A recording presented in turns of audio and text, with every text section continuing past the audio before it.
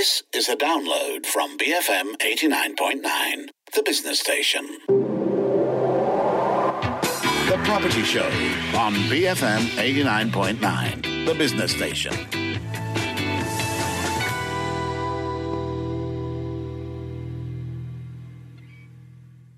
Good morning, you're listening to The Property Show on The Morning Run, and I'm Philip C. On today's Property Show, we are in conversation with Hamdan Majid, Managing Director of Think City, as we discuss their R2C program as they begin to identify quality of life challenges at public housing, what possible solutions are being developed.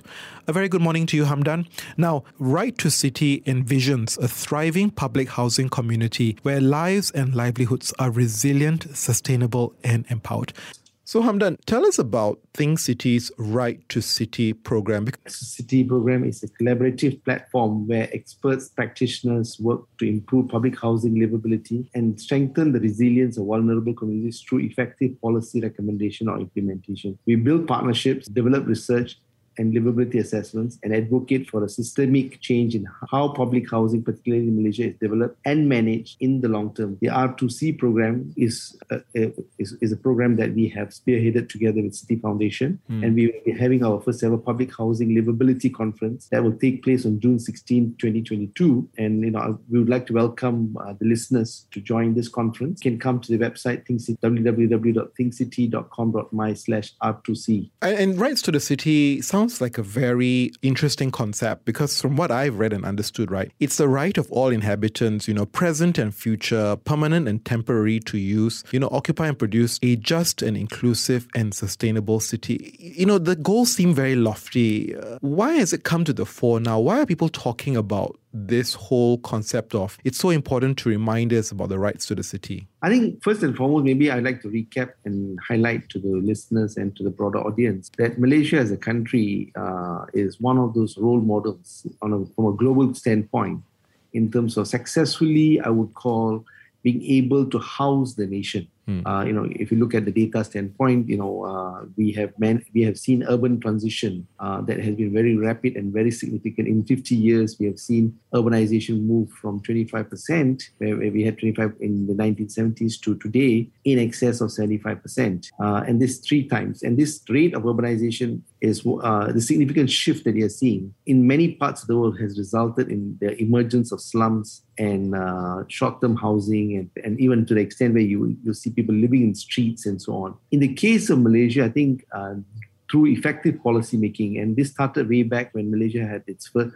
development plans. So it's not coincidental, but rather it was a kind of planned outcome where we have seen the effort by the government to house the nation. And over the course of the years, obviously there's been ups and downs, and it's not a kind of that we had the right solution made. And there's plenty of learning and maybe even things done right, things done wrong. And there's a lot of what I would lessons learned along the way. But as a whole, I think we have successfully housed a nation whereby you see city dwellers, particularly those who move from rural to urban, being able to get now to live in living environments that are safe, comfortable, access to water, good access to power, access to telecommunication, access to high-speed broadband, and so on. However, the challenge arises in a sense that as the city evolves and the city, develops and so on, these public housing communities, in the case of Kuala Lumpur, probably 1 in 4 persons or more live in public housing communities in a broad sense, whereby, they are kind of left to the periphery or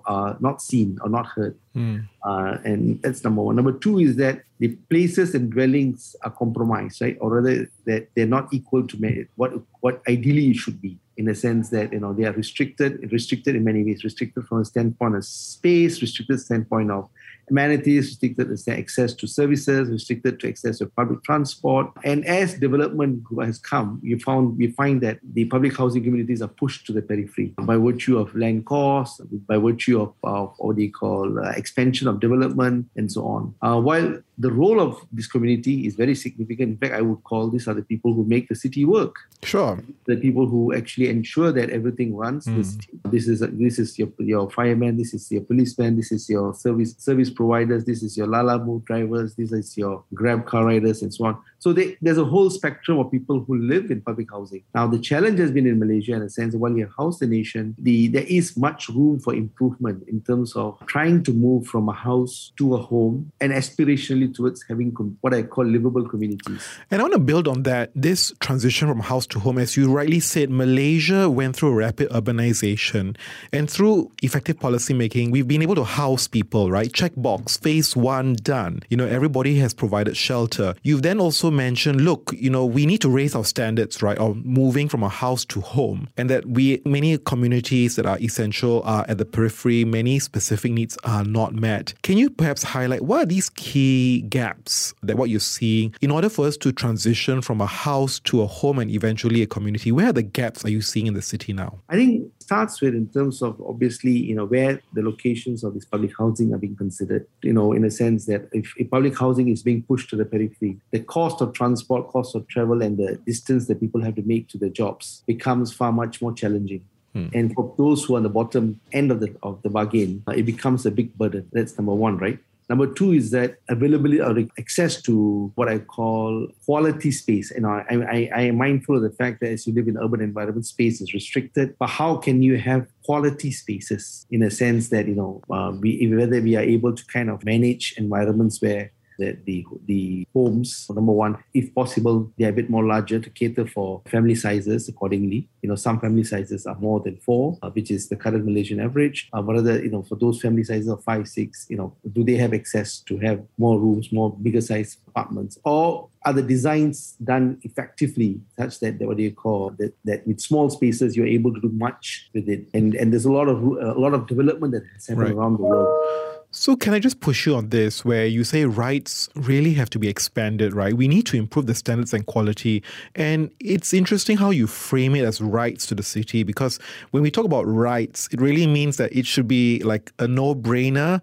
It should be the minimum requirements that are set in place. Doesn't this just require regulatory pressure and process for us to set these minimum standards in place? Why are we still not at this point where we can enforce clear regulatory requirements about putting these standards in place? Like I said earlier, when we were starting the journey, we were a nation that was just emerging, and poverty was at the highest point. And the challenge at that point of time was about putting food on the table. And the focus was to ensure that people had shelter. And we did well by providing people with food shelters, where they kind of stuff that they are able to live with water, electricity, and services and so on. But as we move up, aspirationally to move up to become a middle-income country, and to move up to aspirationally towards high income, I think the needs also are evolving of these communities. What was probably acceptable in 1970 today is not acceptable. In fact, we have already seen that house sizes are being rethought as we speak.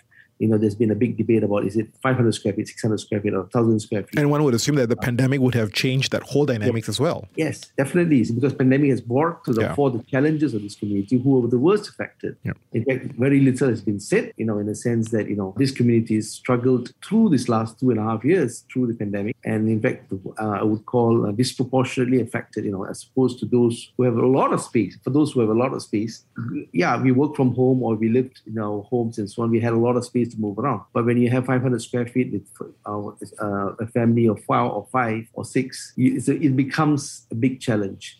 So you end up seeing a lot of other kind of problems that arise: mental health, stress in families, obesity. You see a lot of depression, and in fact, what was expected in the sense that as a nation we were very successful from 1970 when it spoke about poverty, was to say that we moved up out of the poverty cycle, where we had significant number of people in poverty, in excess of 50-60% in 1970. Today the number hovers around 5-6%. Now what has happened is also the fact that we in that growth cycle of the 30-40 years, we have seen a kind of upward mobility. But today, people who are in public housing communities are not having the same kind of outcomes what their predecessors had. Exactly. In fact, they're in a much worse situation. In fact, probably even the likelihood to say regressing. The chance of success of a child out of public housing to move out of poverty is far much more challenging than his predecessor. That means it's before his parents and his grandparents. Today, I'm in conversation with Hamdan Majid, Managing Director of Think City, on their Right to City program. We'll be back with more after these messages. Stay with us, BFM 89.9. Welcome back. You're tuned in to the Property Show on the Morning Run. I'm Philip C, and with me today is Hamdan Majid, Managing Director of Think City, on their their Right to City program. So you talk about the outcomes where clearly if we don't take action, that if we keep on remaining stuck in the 1970s, there are going to be big socio-economic outcomes, greater disparity, bigger challenges in how we improve the quality of living per se. Is that going to be enough to change policymakers' views about moving this forward? Because clearly someone's stuck in the mud here, isn't it, in terms of moving this forward? And I get the point that this program is to drive the conversation. At what point in the interactions you've had is the awareness about this need to move to the next level? What is the level of interest and commitment to do so by our policymakers? I think number one is that I think it's emphasized. I think policymakers, the business community, I would probably say that the developers are generally aware, and a lot also has evolved, from the time that this has started. But we have not found an optimum solution mix.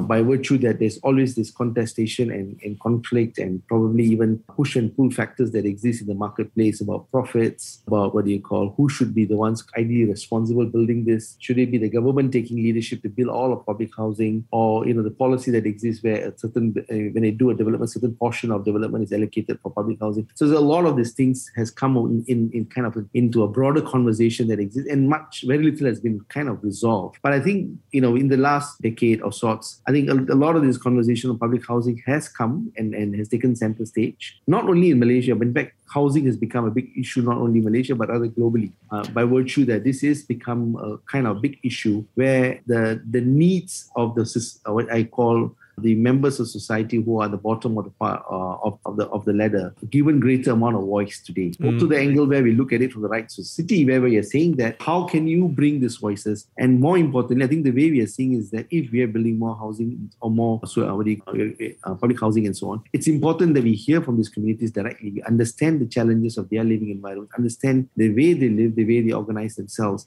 We got to understand many of these people have probably moved from either a kampong or in kind of unorganized settlement in cities into a house. And in most and when they move into a housing development, they end up being put into a box, and that's their space, as opposed to the social environment that exists in a kind of traditional kampong or in the environment they were before in. So as they move out in those environments and they live in these new environments, I think very little has happened in terms of effectively being able to not only deal with the issue of building homes, but rather also dealing with the issue of building community. But this is something I want to just get your perspective on. You say many of them come from, unstructured environments, come from the kampong, come from villages. I would argue they don't know what they don't know, isn't it? So sometimes do you feel that we kind of impose what we think are rights to the city when they don't know what is right or wrong, essentially, because they are very comfortable with where they are? No, this is exactly the reason why I said that earlier, that it's about their voices being heard. In the sense that you're hearing from them in terms of how they see their challenges. And, as in our own interactions and working with these communities over the course of these years, we found that, many of these people have high level of resilience, high level of dignity, and a high level of what I call wanting to find ways to succeed. While there are huge barriers against them, but the effort that I see in what they're trying to do. In fact, one instance is that I remember in a conversation that we were helping in a program to kind of improve the livelihoods of some of these communities using the digital marketplace, and there were training programs that were held out. And the lady who came to the program said, "Look, my income level has gone up, and in fact, I look forward to paying my zakat." Meaning that I know I'm not one to be a recipient of zakat, rather I want to pay zakat. So it's that push, even though they have very little. In fact, one of the things we find these people have, I call, contentment. They're cheerful, they're welcoming amidst the challenges they live in through and the kind of complex environment they are in. In fact, some of the places are not even safe. Where instances we have seen people take up their bikes next to their units because they say that if they leave their bikes downstairs, they may be vandalized or stolen or disappears. And if that person was a Lala Move person or whatsoever, then his source of income is totally lost because his vehicle is gone. Even in those kind of environments, people kind of also found ways to deal with the fact that they can find a sense of belonging, a sense of community and so on. But what sometimes is missing is the pervasiveness. Yeah. We find pockets of excellence, and some of it which we have been trying to work with them in terms of building community gardens, organizing them among themselves to kind of use their existing space to kind of for recreation. We have a program around what you call K2K walk, even a walking group, a simple thing like walking group among themselves to create so you reduce the social tensions in these communities. You create familiarity so that there's a higher level of trust, comfort to be living together, because you would need to build communities.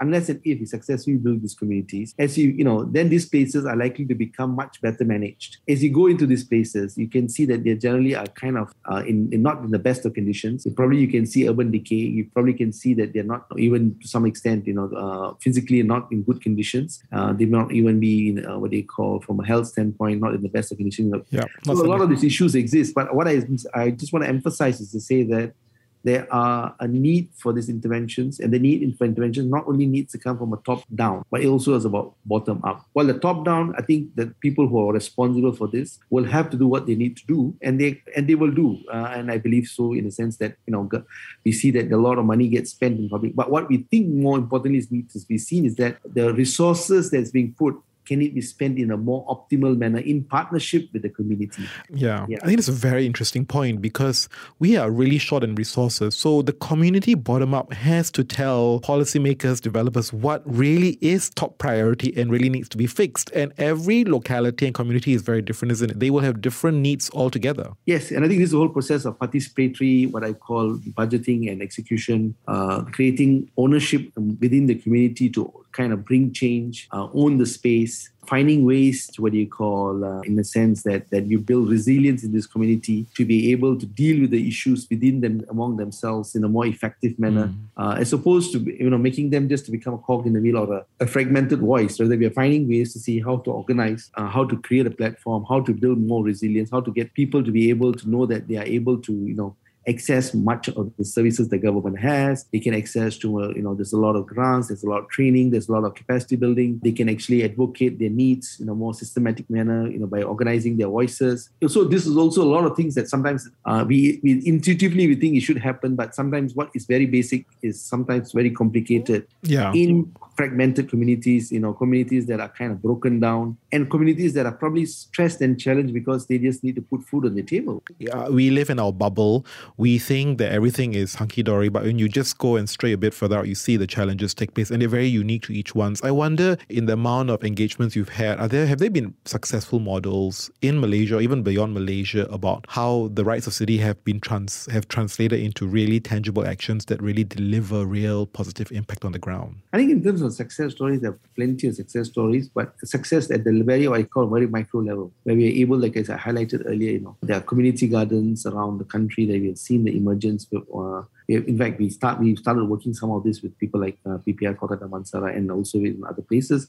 But I don't think what we are not seeing is the kind of people, what I would call aggregating the success stories and also creating a platform on where the success stories can be kind of presented and validated, so that the lessons from this can then be harnessed and taken up kind of into policy and so on. So that's part of the process that the R2C program is focused, is also to see how some of the things that the micro solution making can be adopted. Eventually, hopefully, we call many small things eventually will result in a big change. The power of small, where we see and we believe that this will bring about significant impact by virtue that these small voices eventually can be the avalanche of change. And in public housing communities, there's a lot. See, we have, like I said earlier, that the focus needs to can be, while a lot of emphasis today exists on building new, I think there needs to be a bit more balanced focus towards managing what has been built and how to manage so that it is more inclusive, participatory, and also in ways where you can actually ensure that you build a sense of community and ownership within those people and so on. It's not easy, but I personally believe that which coordinated, consistent effort, results will come about.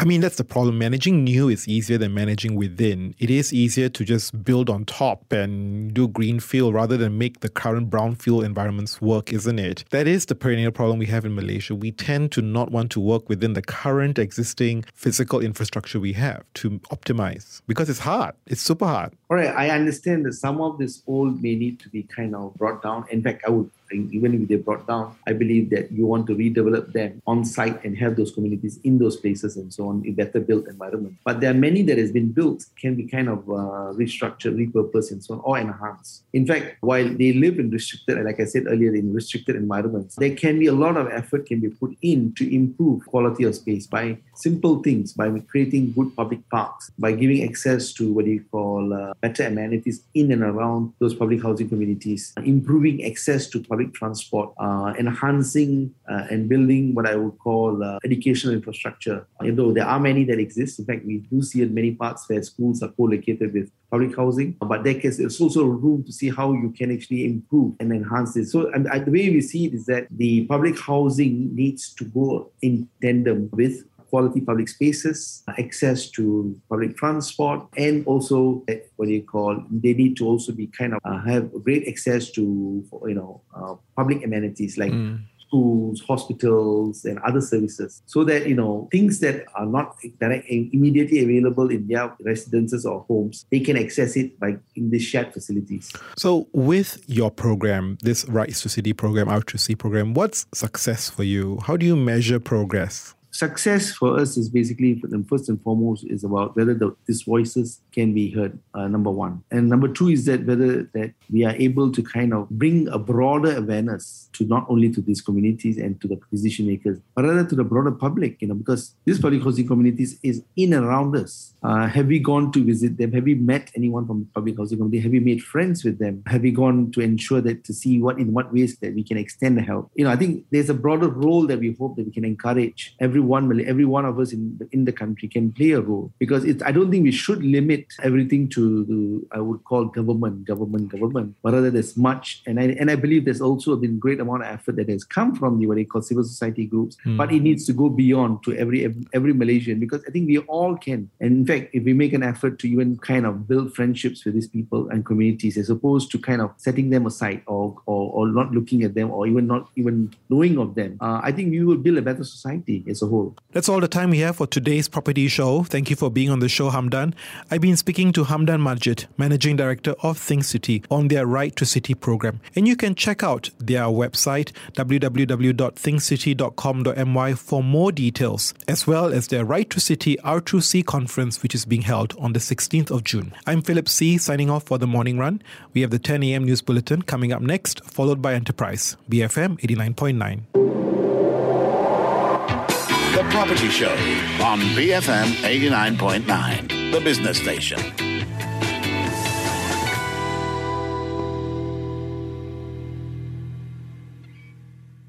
Thank you for listening to this podcast.